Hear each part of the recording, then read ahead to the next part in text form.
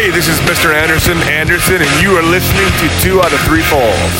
Yeah, what up? You know, it's Peter Rosenberg, Hot 97, ESPN, WWE Network, Cheap Heat Podcast. Let's see what else. I got mad jobs out here, but right now, talking all things wrestling with my man Randy Cruz, the Cruise Control Podcast. Sit back and stay mage. You're listening to Cruise Control with Randy Cruz. This is the voice of the New World Order, NWO, and Neil Perfect Secrets of WCW Nitro. Graham Matthews, Daily DDT. My man, how you doing? Doing great, Randy. How about yourself? Doing good, man. We're a week removed from a very unorthodox WrestleMania. That's a good way of putting it. WrestleMania 36 at the PC.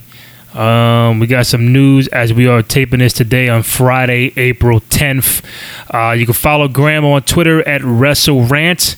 You can follow me at Randy J. Cruz, and the podcast is on SoundCloud, iTunes, and Spotify. So, Graham, before we get into things that are transpiring at the current moment, quick takeaways before we go into match by match real quick. Quick takeaways from WrestleMania 36.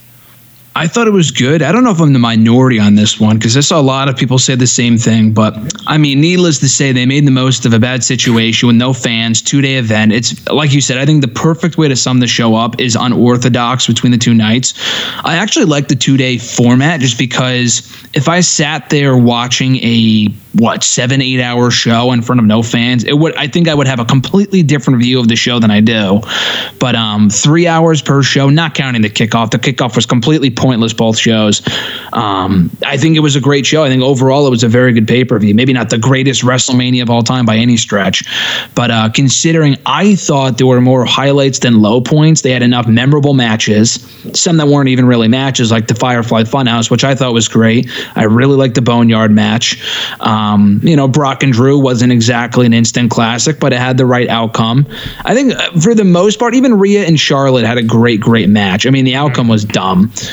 It was unnecessary, but the match itself was amazing. So I thought WrestleMania was a success in terms of, I can't give it an instant thumbs up. I'm not going to be one of those people that sits here and says, oh, they deserve an automatic A+ because they're providing entertainment during these trying times or whatever. Like, that's far from the case.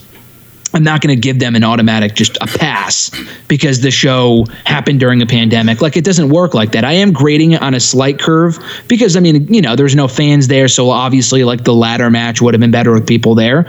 But overall, though, I thought it was a very enjoyable 2-day event.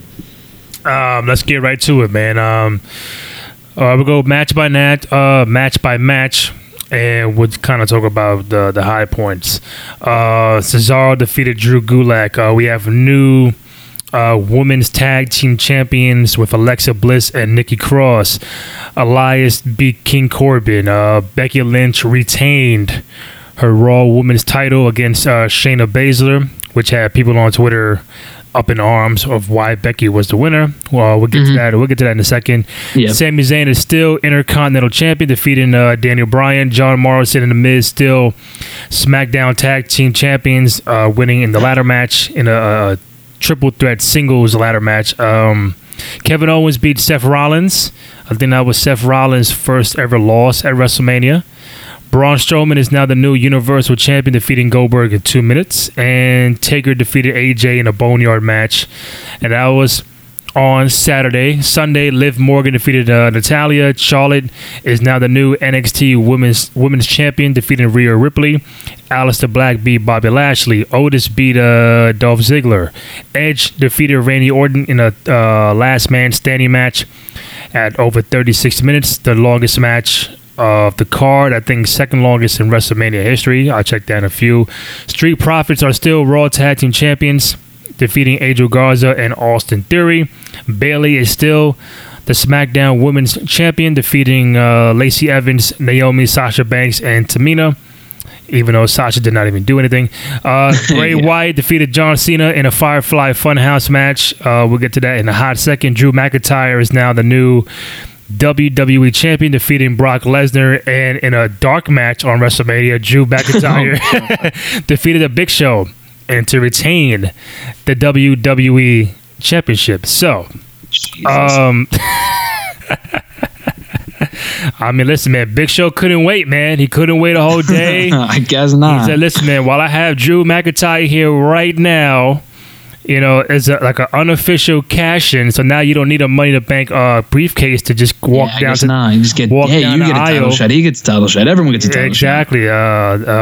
So for me, man, the 2-day format was cool. I don't think they'll do this going forward. You know, WrestleMania 37 will be in LA next year in the new Rams Stadium. So I doubt it'll be 2 days.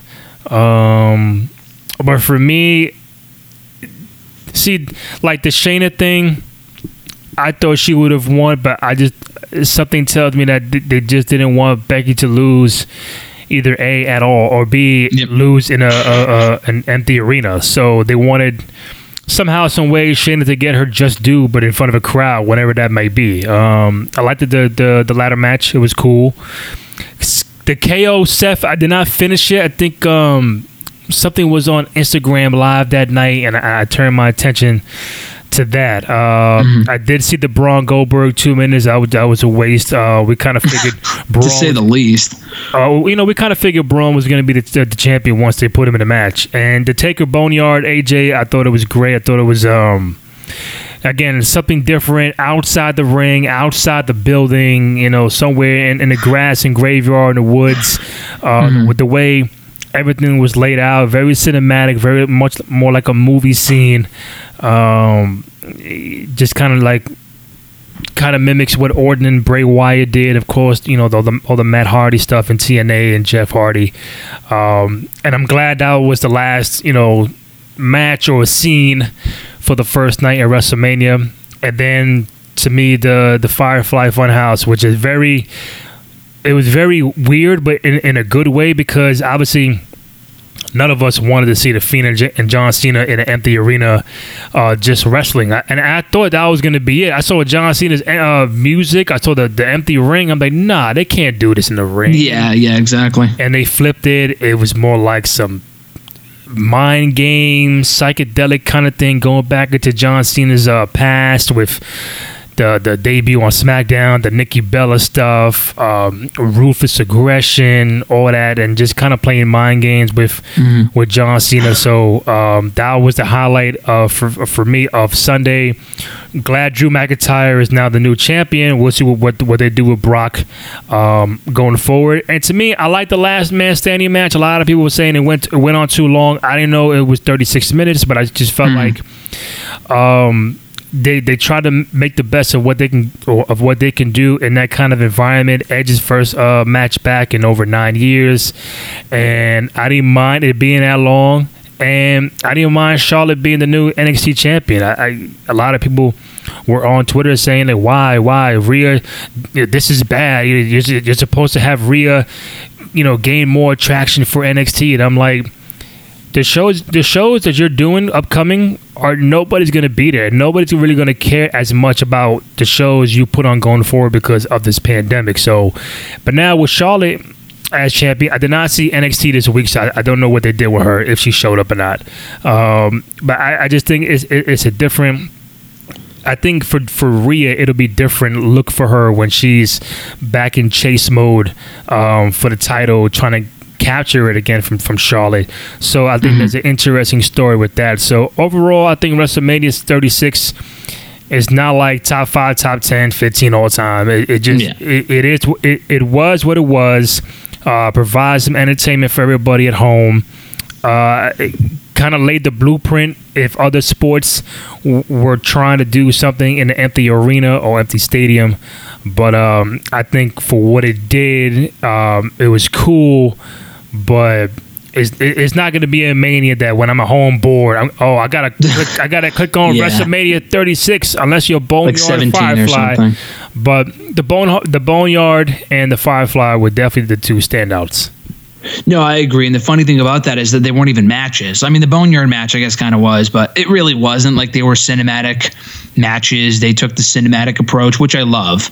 I think they've done, not them specifically, but like, I would give credit to Matt Hardy with the Ultimate Deletion stuff, Final Deletion, whatever. He didn't create that type of match, but he kind of brought it to light with his, brilliance a couple of years ago. And even before that, Lucha Underground had been doing the cinematic style for years, and they never really got their just due from a lot of people. So, I'm glad they took that approach. Would I want to see that constantly? I mean, you can't. Like, you can't do that all the time. You can't do it with fans there either. Like, for a fact that had that arena been full of people, not that arena, but like Raymond James Stadium in Tampa, they would not have done what they did. We very likely would have gotten Cena and Wyatt straight up, and Taker and Styles straight up too. Now, Taker and Styles could have been a decent match, maybe.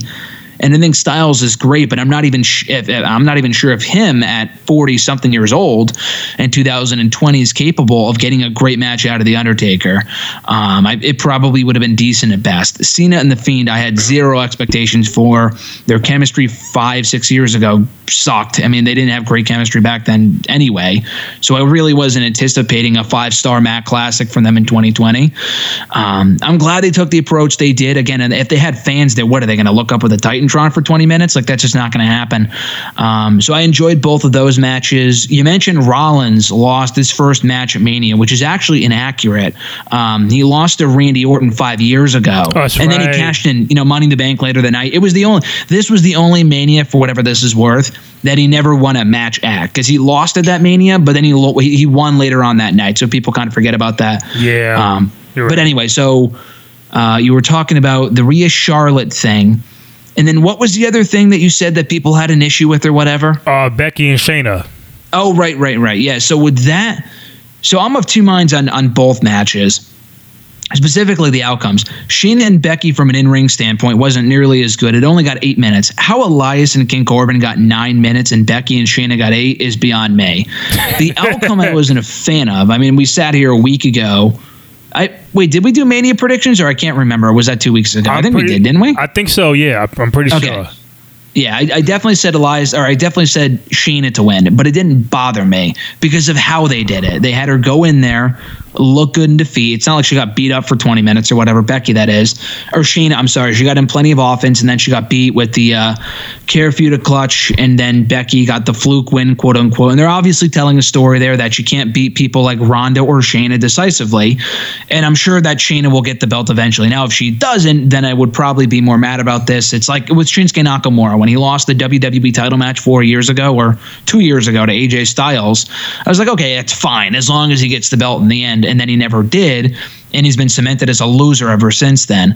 But in the case of Shayna, I think she's okay. She didn't lose in 5 minutes. I mean, it was an 8-minute match, but it wasn't like she was dominated or made to look like a loser.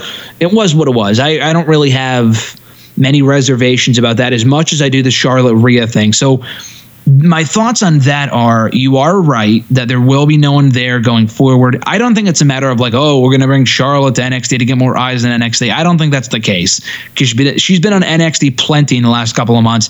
It has not done them any favors in the ratings. Ratings, if anything, have gone down. So I don't think that's really going to make much of a difference. I think, if anything, anyone you bring to NXT, I think, not in terms of a rating standpoint, I don't really care about that, should be helping the brand from a creative standpoint. Finn Balor being there, I don't want to see him there beating all their guys. Yeah, he's beating Johnny Gargano and Matt Riddle and people like that, but it's clear that he's going to be there for the long haul. I don't see Charlotte being in NXT for the long haul. And yes, it does provide the opportunity for many unprecedented, awesome matches with people like Tegan Nox, Dakota Kai, Io Shirai, who became the #1 contender on Wednesday, Candice LeRae, and everyone else they have in that division. Mm-hmm. The issue, in my opinion, is really not so much that it hurts Rhea. The match was great. It's not like she went in there, dude, and got buried. You know what I mean? Like, she didn't get buried from that loss. She'll be perfectly fine. If she goes on to lose for the next 6 months, again, different story. But on the surface, I think she's okay. My issue with the outcome was that NXT does not need Charlotte Flair at all. They have a stacked women's division, arguably better than any other brand they have currently. And they have a lot of great women between Raw and SmackDown. NXT's just dominates them in terms of pure, not star power, but in terms of pure talent and booking and everything else. They do not need Charlotte down there beating all their women. And yeah, it's going to mean something when someone eventually takes that title from her. But I think that it meant something when Shayna got beat too, and she was a full timer in NXT. So I don't really think you need Charlotte down there. I know they don't really have much for Charlotte creatively on Raw, but that's their problem. Like, that shouldn't come at NXT's expense in my opinion. Either move her back to SmackDown, or I don't know, you can have her feud with Bianca Belair now that she's on Raw. I mean, I know they had a match a couple of weeks ago, but you can turn that into a full-fledged feud. Have her feud with, I hate to say it, but Nia Jax. That would be an option, I guess. Shayna at some point, Shayna and Charlotte, the Queen versus the Queen of Spades, writes itself. There's a lot there to explore with Charlotte on Raw without having her move to NXT. I just don't think that's necessary. Again, the matches will be great. If it was a case of Rhea having to take the championship off of her because her work visa expired, then I get it. But she denied it, so I'm not really sure what to believe. And if she's not on TV for the next, I don't know, month or two, because they're taping a lot of TV reportedly in the next week, then okay, I believe it. If she's on Raw or NXT next week and they just took the championship off of her just for the sake of taking the title off her and swerving people, then I think that's insanely dumb. So we'll see where they go with it. It's really hard to judge right now. Rhea could win the belt as soon as next month. I just don't really think that, Charlotte giving her another title for the sake of giving her another title, I just don't think is necessary. And they've also established in the past the NXT Women's Championship doesn't even count towards her overall record because it's technically a developmental title. Now, maybe because it's on USA, it counts towards the record. I call BS on that. I think that's crap. She's a 10-time champion. She's not an 11-time champion. She's not a 12-time champion, because if you count the NXT Women's title all of a sudden, she's a 12-time champion because she's held that belt twice now. Yeah. So I think that's completely ridiculous. But anyway, getting back to my original point, listen, I like Charlotte a lot. I'm not, crapping on her because I'm an anti-Charlotte fan. I think she has amazing matches. She goes in there. That Rhea match was the best wrestling match of either show. Like, I don't really think there's much of an argument there. She's had great matches with Sasha, Bayley, Becky, everyone you can possibly imagine over the last number of years. It's not really a Charlotte issue. It's more so the booking of Charlotte. And I just didn't really think she needed to win this match. But again, that's purely my opinion. Few quick points. Let me go back to the Boneyard Firefly, just to kind of reiterate. So You're saying that if this WrestleMania was held in Tampa Bay, that we would have had regular matches between John Cena and Bray Wyatt and AJ and Taker, right? Absolutely. There's no doubt in my mind that had this show go on as planned, they would have done normal matches. The only reason they did this was because, we know we can't have an audience look at an empty arena for 6-7 hours. That's just not practical. We got to do something else. And I think they were very smart to do that because, again, they're not going to – I know they did the Hollywood Backlash Brawl back at WrestleMania. What was it, 12? That was different. I mean, that wasn't one extended segment. It was over the course of the show. It ended in the ring. None of these matches – I mean, I guess Cena came out for his entrance and that was it.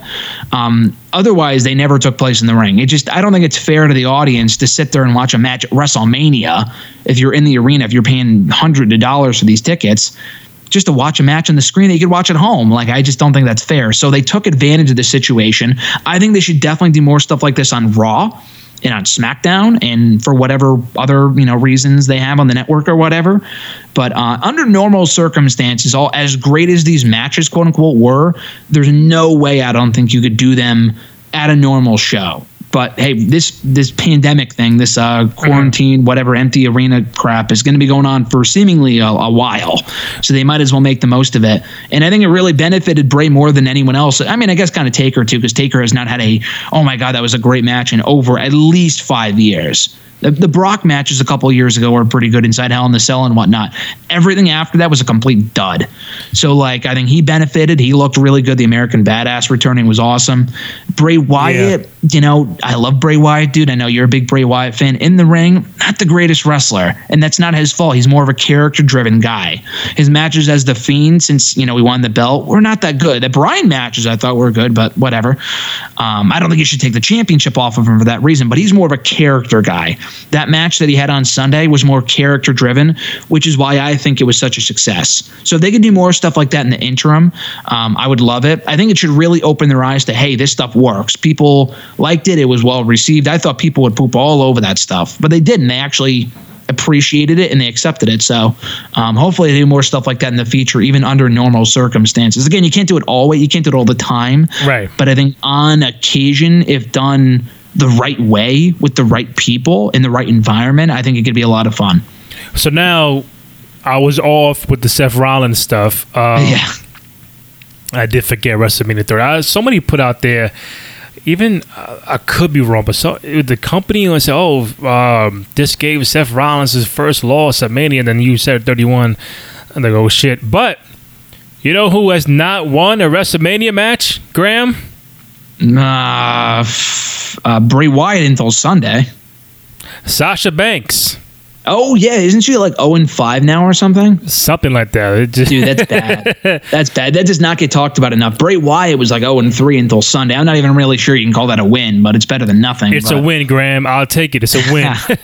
She's in the Vince McMahon category of being like 0-4 at Mania. That's so bad. Jeff Hardy was like 0-4, 0-5 at Mania, 0-6 maybe until he came back at in 2017. So that's not good. But like, why do you feel that is? Why do you feel that Sasha Banks, 2020, she's been, at least 4 or 5 years in the 5 company, years, yeah. 5 years in, and she has not won a WrestleMania match. Why do you think that is?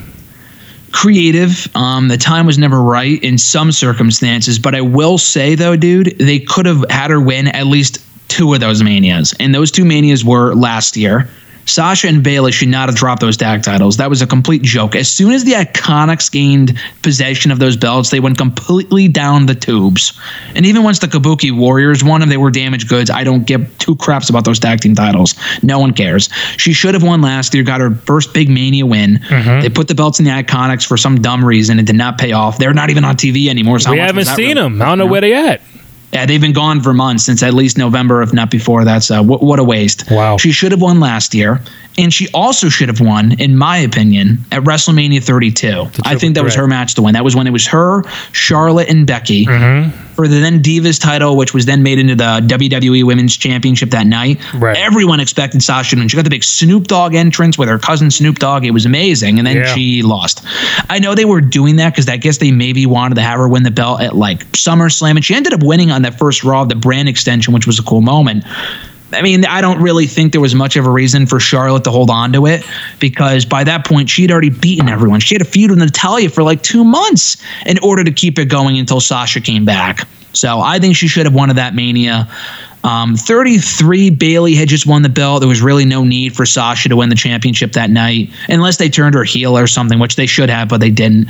And then 34... she was in the Battle Royal, and she probably should have won that night too. And that was when they were in the process of kind of sort of turning her heel, but they didn't. Mm-hmm. And I think she got dumped out by like Bayley or Naomi or some dumb crap. So yeah, I don't know. I think the time was there for her to win. It's not like, she should have always lost at every one of these Manias. I can justify every single loss. I can't, because there were multiple occasions where she should have won and just didn't.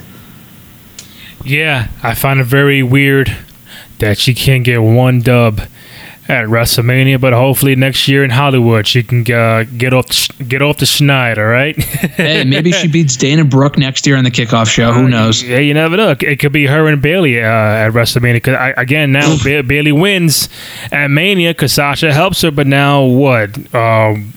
I know SummerSlam's coming up in Boston, so again, we all start thinking, "Hey, it's gonna be Sasha and Bayley at SummerSlam because she's from Boston." But then you just never know, because even though you're from the hometown, they still might make you lose. So that's what happened with her. Remember 4 years ago, she faced Charlotte in her hometown of Boston, and she lost. I was there. It's the worst pay-per-view I've ever been to. Hell in a Cell 2016. It was terrible. So she's no exemption of that, and that's even assuming that they're in Boston, because the pay-per-view may not even happen at this point. So I hope so. But I saw that the next one coming up was Money in the Bank, and that's got canceled as far as being in Baltimore. So I mean, that's no surprise. That's in a month from now. Then things won't be back to normal by then. So now we're looking at, I know we're skipping here, but I know likely Money in the Bank will be at the PC, if they even can't even do it, if they're allowed to even perform there. So that's questionable. My question for you was going to be, now with Bayley and Sasha could be on the path to going after the title, and then now also with Becky too. Like now, what does Becky do? Is it going to be does Shayna come back at a later date and try to beat Becky, or do you think there's a Ronda Rousey factor out there? Like the only person Becky is going to lose to is Ronda Rousey, and that's it. But again, there's no timetable for her coming back or anything. So just the trajectories of both women's titles. Are we on the path to Bayley and Sasha, and are we on the path to Becky and Ronda, or are we still doing Becky and Shayna down the road?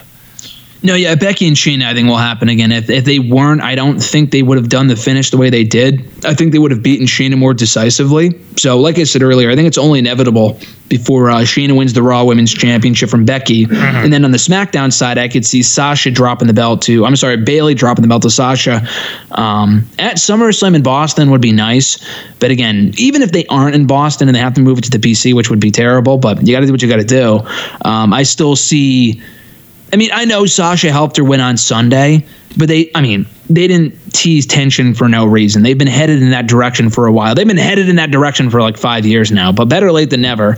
I think it's only inevitable because no one else on SmackDown really stands out to me as being the right person to take that belt off of Bayley. Lacey and Naomi already got their shot. They're losers. Tamina's a loser. Dana Brooke's a loser. Who else on SmackDown, unless they move someone or call someone up, which I don't see happening, I just don't really see anyone but Sasha taking that belt off of her. So I do see that happening at around SummerSlam time. They'll probably have the slow build, and hopefully, here's hoping they actually go through with it this time, because they've teased having them feud multiple times over the years, and nothing ever came of it. So hopefully it actually happens this time. All right, so as we put a bow on WrestleMania, so I guess you liked it more than you hated it. You were surprised about how they did Firefly in the Boneyard match. They ended a lot of stories. I think they continued a few stories. We have new champions with Drew, with Charlotte, with Alexa and Nikki Cross. So overall, as we move on, you feel like it was more of a success than a failure, right? I do. I don't think it's a failure. People can sit there and say, oh, it was terrible. It's all subjective, but I don't know. I think it's hard to call the show, oh, it was so bad. Again, watching with no fans is really tough, but there's nothing they can do. It's not their fault. So, with that being said, and then they made the most of a bad situation, as I said earlier. Overall, I think the pros outweighed the cons, the positive outweighed the negatives, and it turned out to be a pretty fun 2-day show. All right, so... moving on, we did mention Ronda, but she's I guess she's having this little back and forth with Nia Jax. I read earlier today that Nia was on some sort of Zoom thingy with a couple of the people, and paraphrasing and making a long story short, I think she was trying to indicate that Alexa Bliss was getting hurt in matches due to a quote-unquote certain somebody. And I'm not sure if she mentioned Ronda by name, but I think that the most of the indication was that the person she was referring to was Ronda Rousey. So maybe that's why Alexa was getting hurt back in the day, or she takes the time coming to the ring and stuff like that. So what do you make of this Nia Jax Ronda Rousey thing that she's putting the blame, or supposedly putting the blame on Ronda for Alexa getting hurt in matches? Yeah, that's assuming she was talking about Ronda. She didn't outright name her, but it's pretty. It would seem pretty likely that she is, because the way that she phrased it was, oh, she was getting thrown around. Alexa Bliss was. Yeah. Sasha Banks ain't thrown around. I know they have documented heat, Alexa and Sasha, but she ain't throwing Alexa around. They're the same size, so that kind of rules her out. Charlotte wouldn't really make sense. She didn't really have heat. She's Charlotte. Ronda would make absolutely sense in that situation.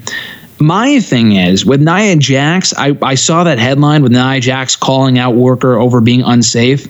It's the pot calling the kettle black. Like, dude, how many times have we seen, not even stories, but how many times have we seen over the last 5 years this woman get in there and completely, just legitimately hurt people?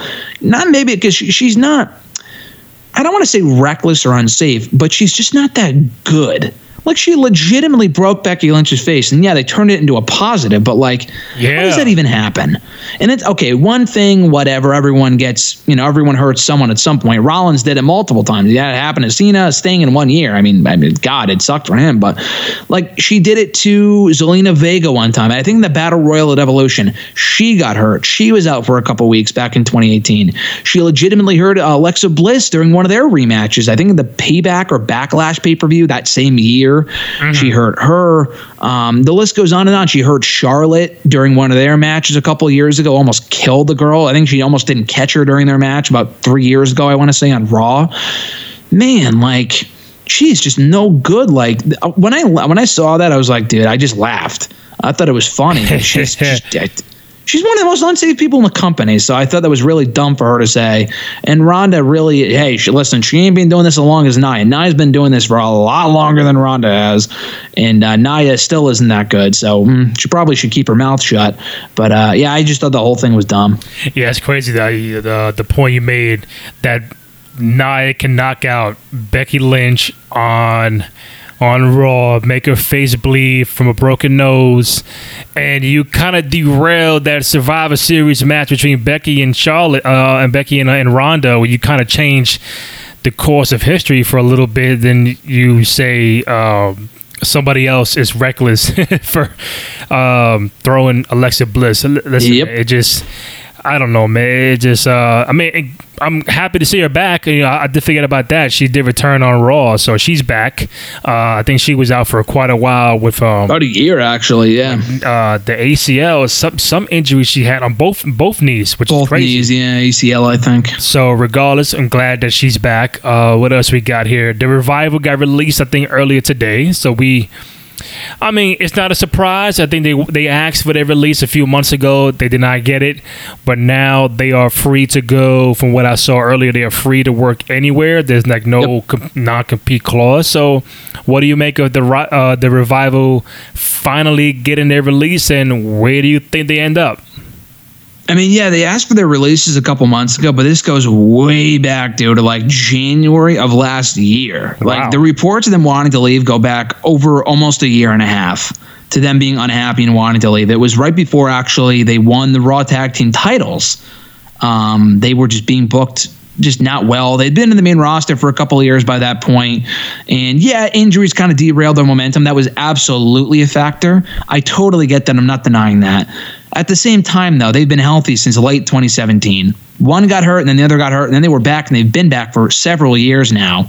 And they've done absolutely nothing. And yes, they won 3 tag team titles last year, but that was solely because the company wanted to get them to resign. And then when they didn't, they embarrassed them, and then they put the belts back on them, and they embarrassed them again. It was so hot and cold, back and forth. It's like, just let them go. Like, they just don't want to be here. You're not going to resign them. I know the OC eventually gave in, and they resigned for pretty good deals and whatever, and they're in a decent spot. But the Revival will be just better utilized elsewhere. So I'm glad they're gone. I'm not going to say they got, I think they were absolutely underappreciated. Are they the greatest tag team of the 21st century? No, but they are a lot better than the company gives them credit for. And at the end of the day, it really wasn't how they booked the Revival so much as it was the company did not see tag team wrestling as a priority at all. And the tag team wrestling will never be a priority. It may be for a cup of coffee, maybe like 10 minutes here and there, every so often. But other than the occasional tag team renaissance, they will never. Like, when was the last time the tag team titles headlined a pay-per-view? Never, because it's not going to happen. Tag team wrestling is just not a priority to them. So they would rather take their talents, go elsewhere where they would be more appreciated. A place like AEW, that makes the most sense to me, where their tag team division is really, really hot. But I said a couple months ago, and they again requested their release from the company. Mm-hmm. I don't think people, to play devil's advocate here, should get their hopes up too high for the Revival in AEW. I mean, look at the Lucha Bros, dude. They came in with a ton of fire, best tag team in the world. I would argue even over the Young Bucks. Mm-hmm. Pentagon Jr., Phoenix, amazing tag team. What have they done since they joined the company? Absolutely nothing. They beat the Young Bucks in that tag team ladder rematch back in August. Other than that, they have done diddly squat in the last 9 months. They've just done absolutely nothing. So, and that's because they just have a lot of tag teams. I think the Best Friends have maybe gotten more wins than the Lucha Bros have. How does that happen? Or trying to think of the other teams they have right now. SCU. I like SCU. Yeah. How are they the inaugural tag team champions over the Lucha Bros? That to me just doesn't make any sense. So I don't think people should get their hopes up. They may have one good feud or two when they first get there with LAX, Santana and Ortiz, and the Young Bucks. But dude, a year from now, they could very well be on AEW Dark facing, Best Friends or Jurassic Express or whatever. So you got to temper your expectations just a little bit. I mean, AEW has so many stables too. They got so many three people that I can't even keep up with. There's so many stables they got there right now for no reason. No, dude, they have so many. They just made another stable about a month ago when they did Pac and the Lucha Bros. That was the only way the Lucha Bros are on TV right now is because of Pac. What is it? Pac and the Lucha Bros. They got one with Dustin Rhodes now. It's the Nightmare Family. It's like him, Cody, Brandy, and that other guy, QT Marshall. They're another one. Jurassic Express is another one. SCU's another one. Dark Order, Butcher, Bunny, and Blade. They had another Dark. They have the Elite, obviously, the Inner Circle. That's just scratching the surface. I think there's another one I'm not thinking of. They had the Nightmare Collective. That was scrapped. Thank God. Come on, Grand. That was the best one. Oh, that was so bad. But they are faction crazy. Yeah, trust me, I like a good faction. But when everyone in your company is in a faction, that's like WCW 2.0. Yeah, could you imagine WWE having so many factions that the fans would be like, "Oh, come on, it's a faction every week. What's going on here?" But AEW does it. It's like, oh, it's okay. It's fine. It's different. The thing is, though, I know they get it from New Japan. New Japan has a lot of it. I don't like it in New Japan either. I just think it's a lot. There's but who belongs to what stable? It's so confusing. Who cares? Mm. Who cares? No one really gets over. The faction may get over, but no individual person gets over. I don't think. So I mean, again, here and there, I like Jurassic Express. I like the Inner Circle. Everything else, they could probably do away with. SCU maybe, but other than that, they should probably do away with so many stables. The Pac one, the Death Triangle, is completely forced. They work well together, but it's so random and it just feels forced to me. And for the record, before we go forward, NXT beat AEW in the ratings by 1,000 viewers. I know it's not like, the main Monday Night War from back in the day, but they're sharing the same amount of fans, 1.2 million people. Both have not really grown their fan audience. I know now in these times it's going to be even more difficult. So, I mean, I want to ask you, like, hey, what do you think of NXT beating AEW? But I want you more to tell me, like, what did I miss from watching AEW and NXT this week? I did not see it. They were two good shows. I enjoyed both shows. NXT was more of a takeover theme show. They had the women's ladder match with the winner advancing to face Charlotte for the NXT Women's Championship. Io Shirai won that. That was a great match.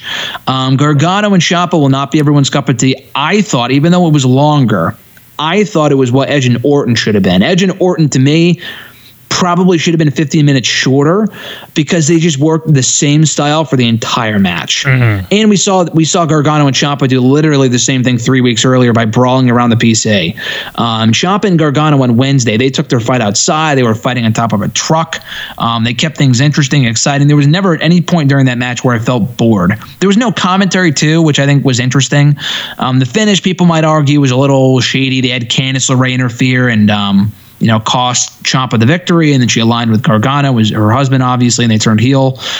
I thought it was a cool finish. I thought it was a good match. That was really about it. They had their new faction managed by Malcolm Bivens. Indus Shear, I don't know what their names are. I forgot. Something Singh, I don't know. But they debuted. They had a match. Dynamite, I thought was a good show too. The Jericho being on commentary was absolutely amazing. Him and Tony Schiavone are just a money duo on commentary. He's so funny. And then I think they had Cody and Shawn Spears in the first round of the AEW TNT title tournament. That was a good match. They had Hikaru Shida versus Britt Baker, and probably the best women's match they've ever had on their show. I thought that was a really good match. Matt Hardy challenging Jericho to a elite deletion match, which is cool. So again, I thought overall they're making the most of these no fan things. I think Dynamite having wrestlers in the audience really, really helps. I think WWE can't do that for whatever reason. But I thought both shows shows were good. They're not exactly. I mean, I thought NXT. I don't know if it's must see because it was a takeover show. But I don't think you'll be disappointed if you sit through either 2 hours of wrestling. And what did I miss that was noteworthy from Raw and SmackDown?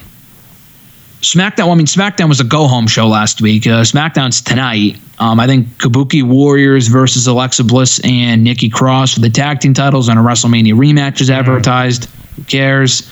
Braun Strowman's on. Who cares? I don't really know what's going to happen on SmackDown, but Raw I did not think was good at all. For a post-WrestleMania show, listen, I know you can't get the fans in there. I get it because that's what those shows are all about. But like they could have put more star power on there than they did. I think it was filmed before Mania, which is probably why because they didn't want to give away spoilers and stuff. Right. The McIntyre Big Show thing was incredibly random and it was a complete waste of time. So dumb, stupid, whatever. Did not like that. Belair got the call up, which was cool. Nia Jax came back. Cool, I guess. That was really about it. There really was not much more to that show than that. Seth beat a jobber.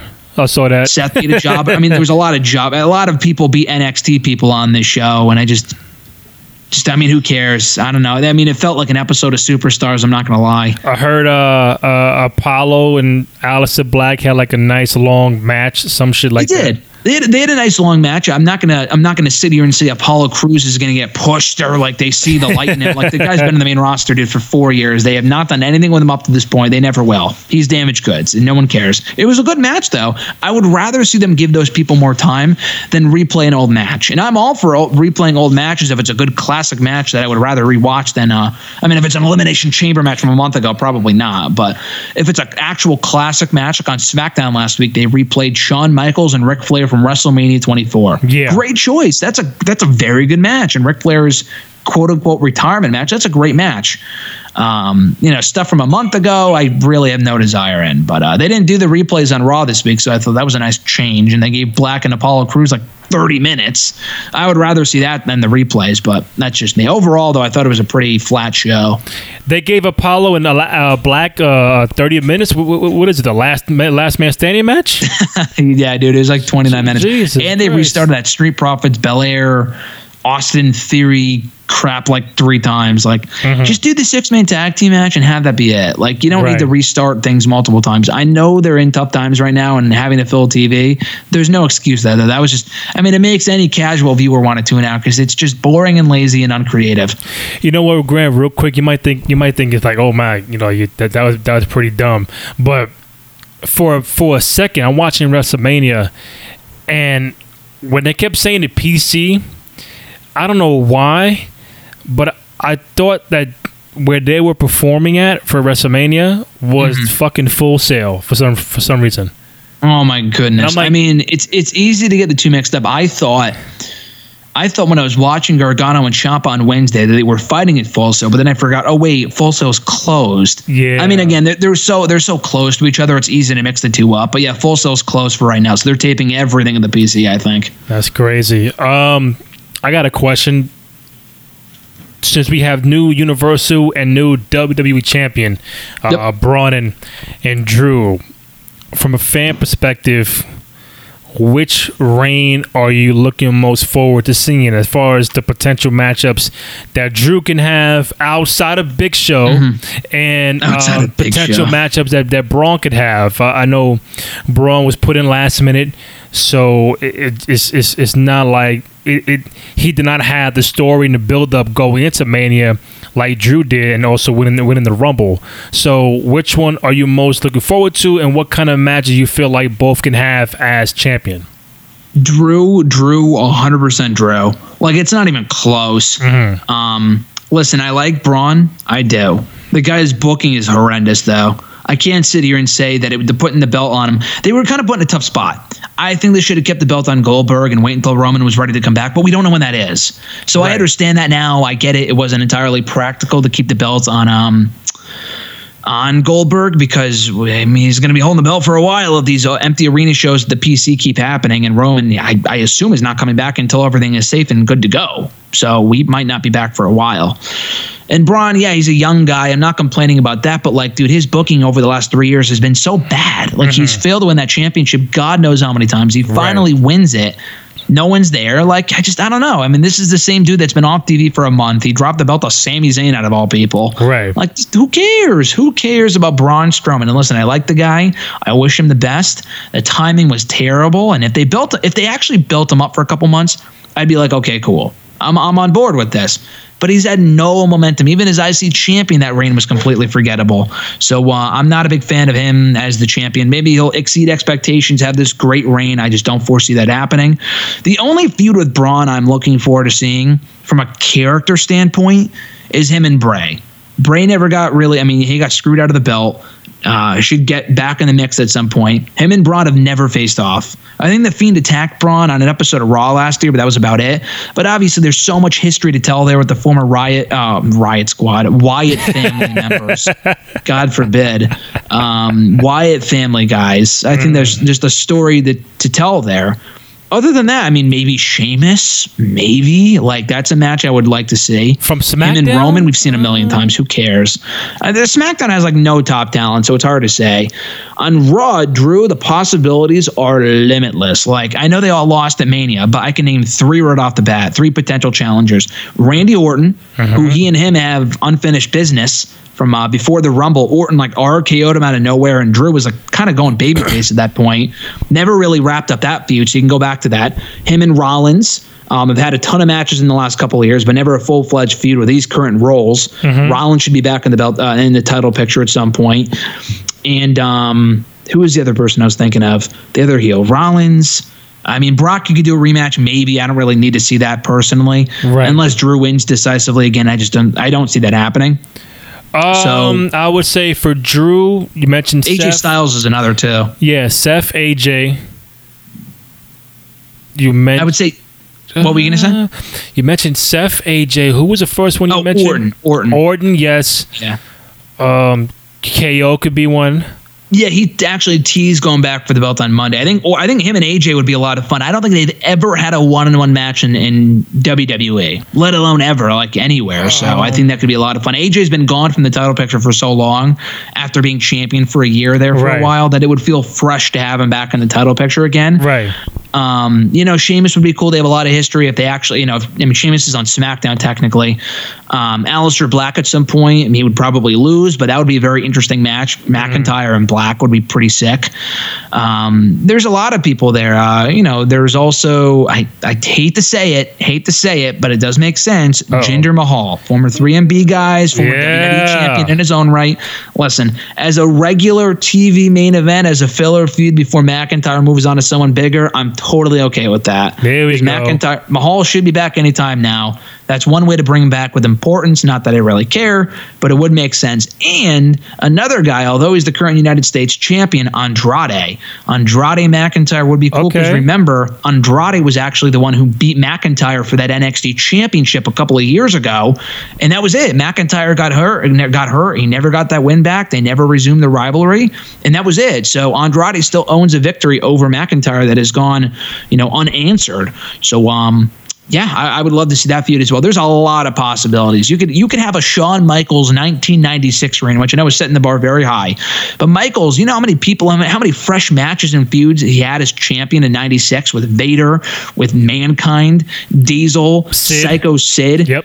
British Bulldog, wasn't he one of them too? Yeah, he was. Beat Bret Hart. Like, there were so many fresh feuds for Michaels, and that's why he had such a great reign. And all those matches were awesome. So I'm not saying he's the next Shawn Michaels, but he could have a very similar reign to that. Although there's no fans, that kind of hurts it. But I think if booked properly, he can have a very good reign with a lot of different fresh faces to work with. So you wouldn't want Drew and Dolph?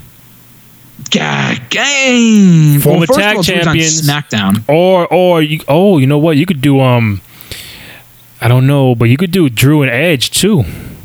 Yes, Drew and Edge is another one. That's a fresh feud. They might have had a match on SmackDown like a decade ago, but Edge has never really been in the WWE title match for a long time, so that would make sense. Him and Dolph isn't terrible, but it kind of falls in the Jinder category where, they have history and you can build off of that, but they've already had a ton of matches, and it would have to be like a filler feud. Like, I don't want them to have a pay-per-view match. Like Kofi and Dolph having a pay-per-view match what was it, last year for the world title? Dude, zero interest. Like, that did not feel like a world title match. That felt like it was the main event of SmackDown for the Intercontinental Championship, because Dolph just hasn't been taken seriously.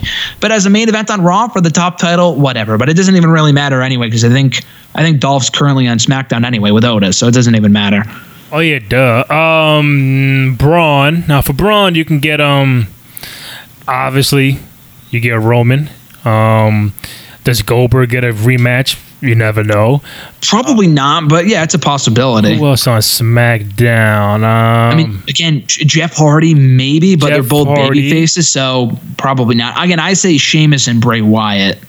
The Fiend, obviously. I'm trying to think of, does Kofi get back in the mix? Him and Kofi just seems like a weird pairing, and he's in the tag team title picture anyway. Nakamura and Cesaro are losers, and Braun's already beaten them a million times. Sami Zayn's beaten a million times. Daniel Bryan's on SmackDown, but he looks like he's going for the Intercontinental Championship. So I don't know. There's really not many. Honestly, there's not many options. SmackDown's roster is kind of desolate right now. Wow. I mean, I'm interested in both. I'm glad they both won the titles. You know, Braun's first championship, also with Drew. It's, I don't know, man.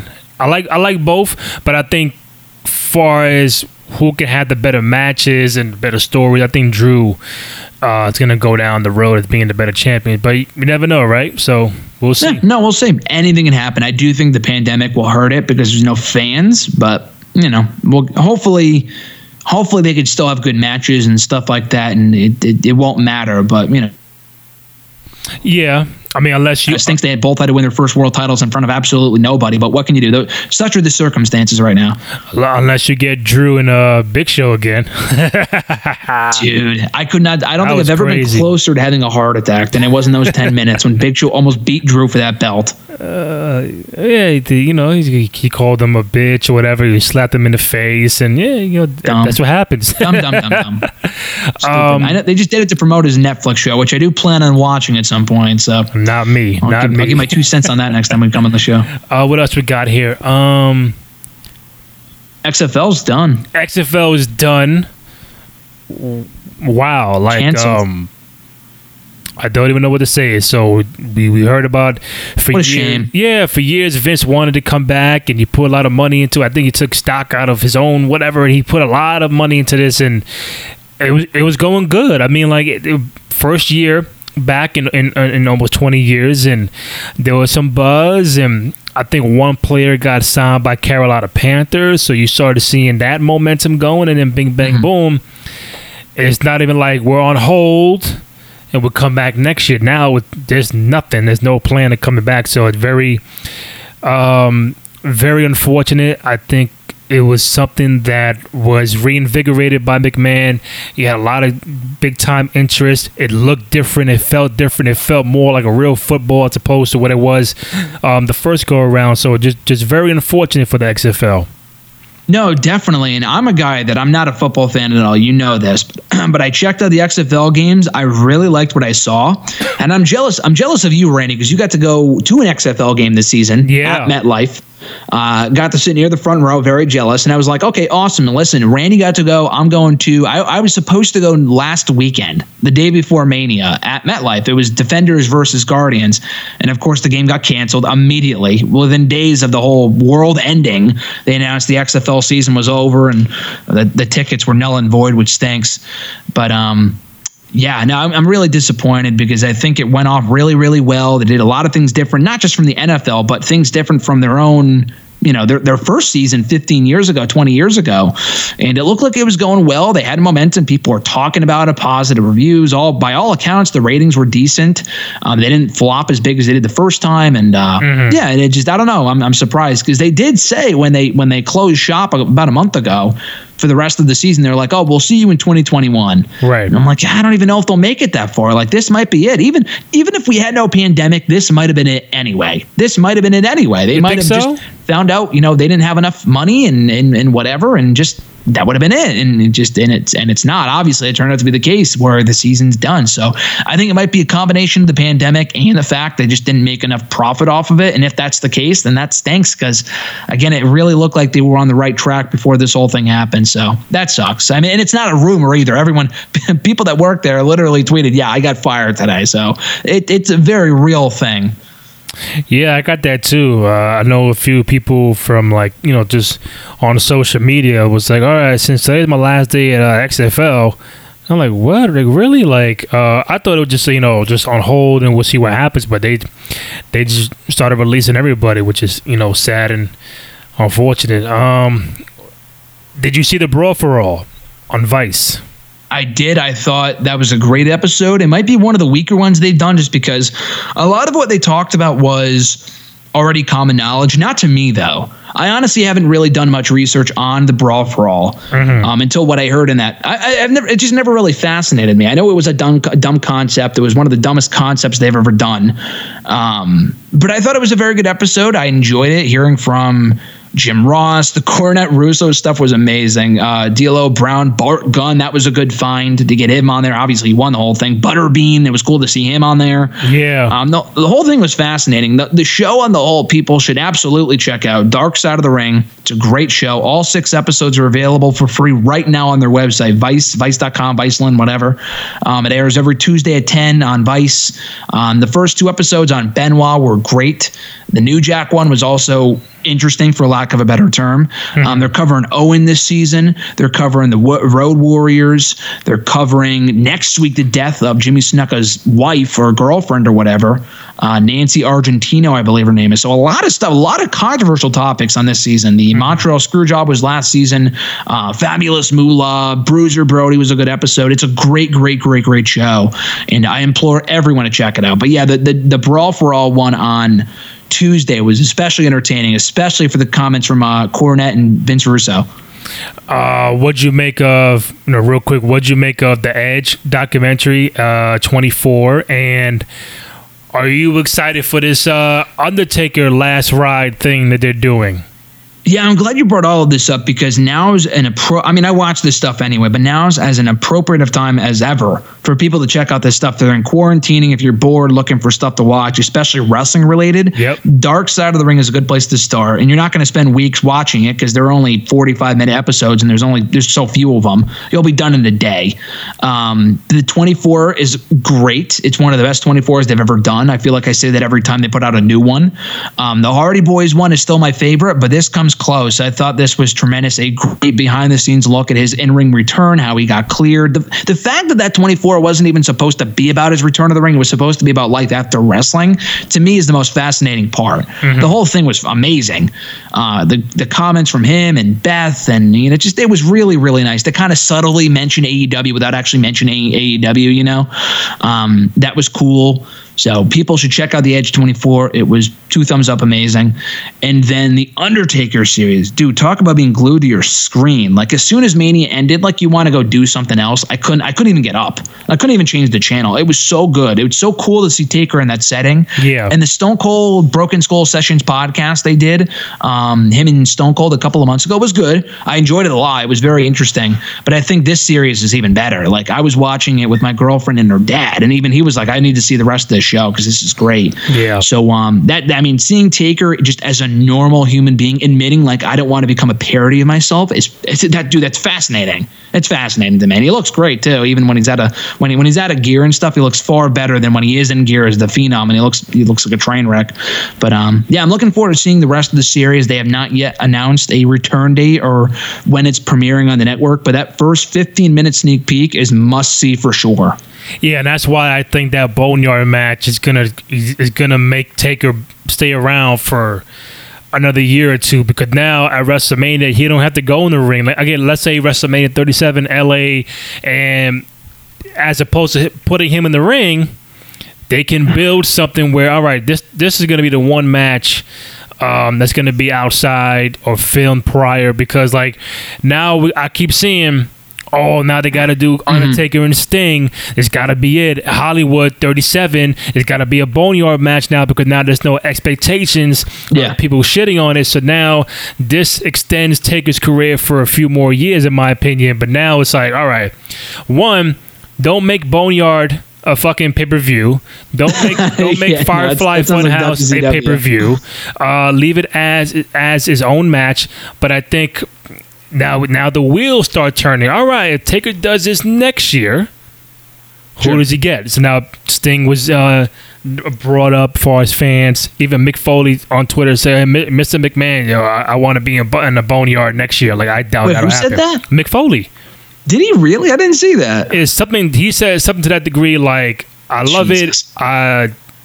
Can I be in the next one? Some shit like Probably that. half joking. Oh yeah, come on. Mick Foley. But it's like, hey, like, is this the time? And this is probably the last question I ask you today. But if they do another Boneyard match with Taker, obviously, who would you want to see? Like, who's current roster?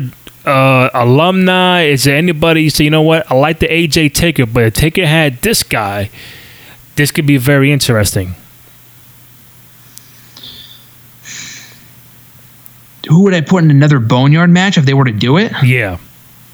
I mean, honestly, I wouldn't argue with what you said, Taker and Sting. I mean, I said that a couple of days ago. I don't know if you could do it at Mania because, again, 80,000 people just watching a TV screen for 20 minutes. I think it'd be, honestly, if his last match was that match with Styles on Sunday, I would be totally content with that. I thought it was a great way to go out as the American Badass and everything else. But if I was to do one more match, I have always wanted to see Sting and Taker. I will not tell you, I will not sit here and imagine or fantasize about, oh, Sting and Taker would be an amazing match. Not in 2020. Maybe 5 years ago. Maybe. Definitely, it's like a match that at least 15 years too late. Maybe 10, definitely at least 5. But anyway, if they're going to do it, they would have to do that. And Sting's not, I don't even know if he could do it. I know he's not cleared for competition because of his neck, but would he be allowed to do something like that where it's a movie? I don't know. I mean, Edge could do movies, and that's basically what that was, so I don't see why not. I don't know. I would like to see it. I know people are going to poop all over that idea, like, oh, Taker and Sting, give it a rest. But I will give it a rest. But I'm just saying that I do think they could do it if they really wanted to. Hey, Edge came back. Bryan came back. I think Sting can come back too. And I hear there were talks of doing that match anyway. I heard there were talks of doing Taker and Sting months ago. And then it fell through and they ended up going with Taker and Styles. So maybe they were considering it for the Super Showdown show or, the Saudi show or whatever, and it just fell through. But reportedly, there were talks of bringing Sting in even before this whole Boneyard thing happened. If I'm Sting and I see the Boneyard match and I want that match with Taker, I'm saying to myself, I can get it in that environment. I want it to happen. So I think there's a possibility. I'm not putting my money on it, but that's what I would like to see, although it's probably not a popular opinion.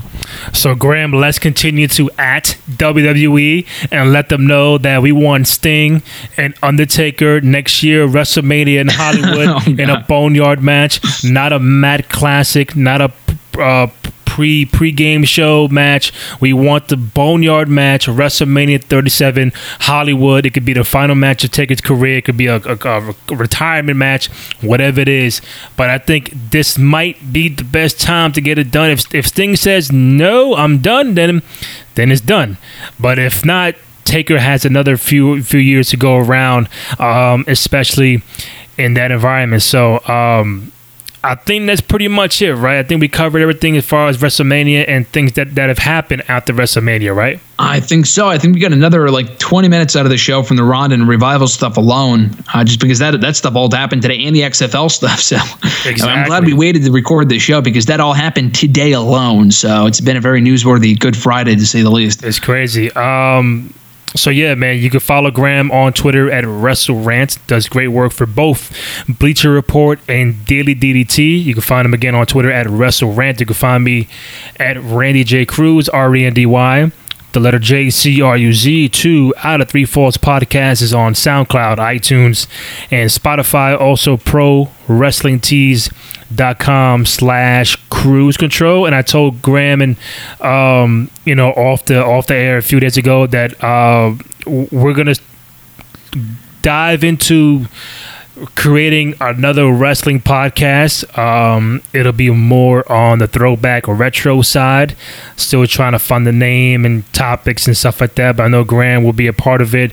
I doubt Mark, because he's such a busy guy. He's like John Cena now. He's nowhere to be found. He's tied up with ESPN now. Exactly. You just can't see Mark anymore. But I think it'll be fun. It'll be cool because in the event, there's not a lot of current stuff to talk about. I think me and Graham can occupy our time once a week on some retrospective kind of stuff on wrestling, whether it's a pay-per-view or a match or a moment.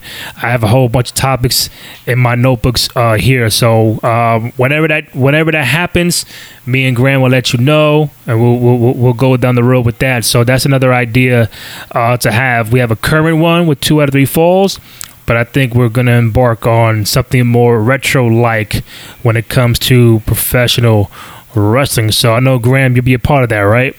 Yeah, 100%. Looking forward to it. Always enjoy talking about the old school stuff. And now, again, as good of a time as ever, just because I don't think if Monday's Raw was any indication, it doesn't look like there's going to be much to talk about for the foreseeable future, especially if the shows aren't live. Yeah. So I think it's a good time for that. I will throw this, and I forgot to mention this earlier, but next week, I'm not sure in what form, if it's going to be on my own show or on Bleacher Report, probably in article form, but I did talk right before we spoke, actually. I spoke this afternoon to Jim Ross about his new book that's actually out right now. We spoke for a good 45 minutes about all things AEW, Attitude Era, Undertaker. We actually talked with the Boneyard match. He gave me his thoughts on that. He talked about Jericho being on commentary, a lot of different things. So just for people to keep an eye out and ear out for that probably late next week at some point. Oh, definitely, man. Congrats. JR is the Hall of Famer, the GOAT, the legend. So I'm jealous, man. I'm jealous. He's an amazingly nice guy. I still have to meet him in person. I've interviewed him twice over the years, but I've never actually met the guy. But you are right. He's one of the greatest of all time. And I would implore everyone to check out his book, too. If you're looking for something to do during these quarantine times, he has an audio book available for it, too. And he said it was really, really emotional doing that. So people should check that out. It's a great read from what I've read so far. And just for that, my last point, because you got me jealous, the first episode we're going to do in the Wrestling Retro Pod is the entire Jinder Mahal run as world champion. There you go. Be prepared for that, buddy. Be prepared. Awful. I'll make sure I'm not there for that one. Graham Matthews, my man, always appreciate it, man. Thank you, Randy. Enjoy your Easter. I'll talk to you next week. All right, take it easy. All right, adios. All right.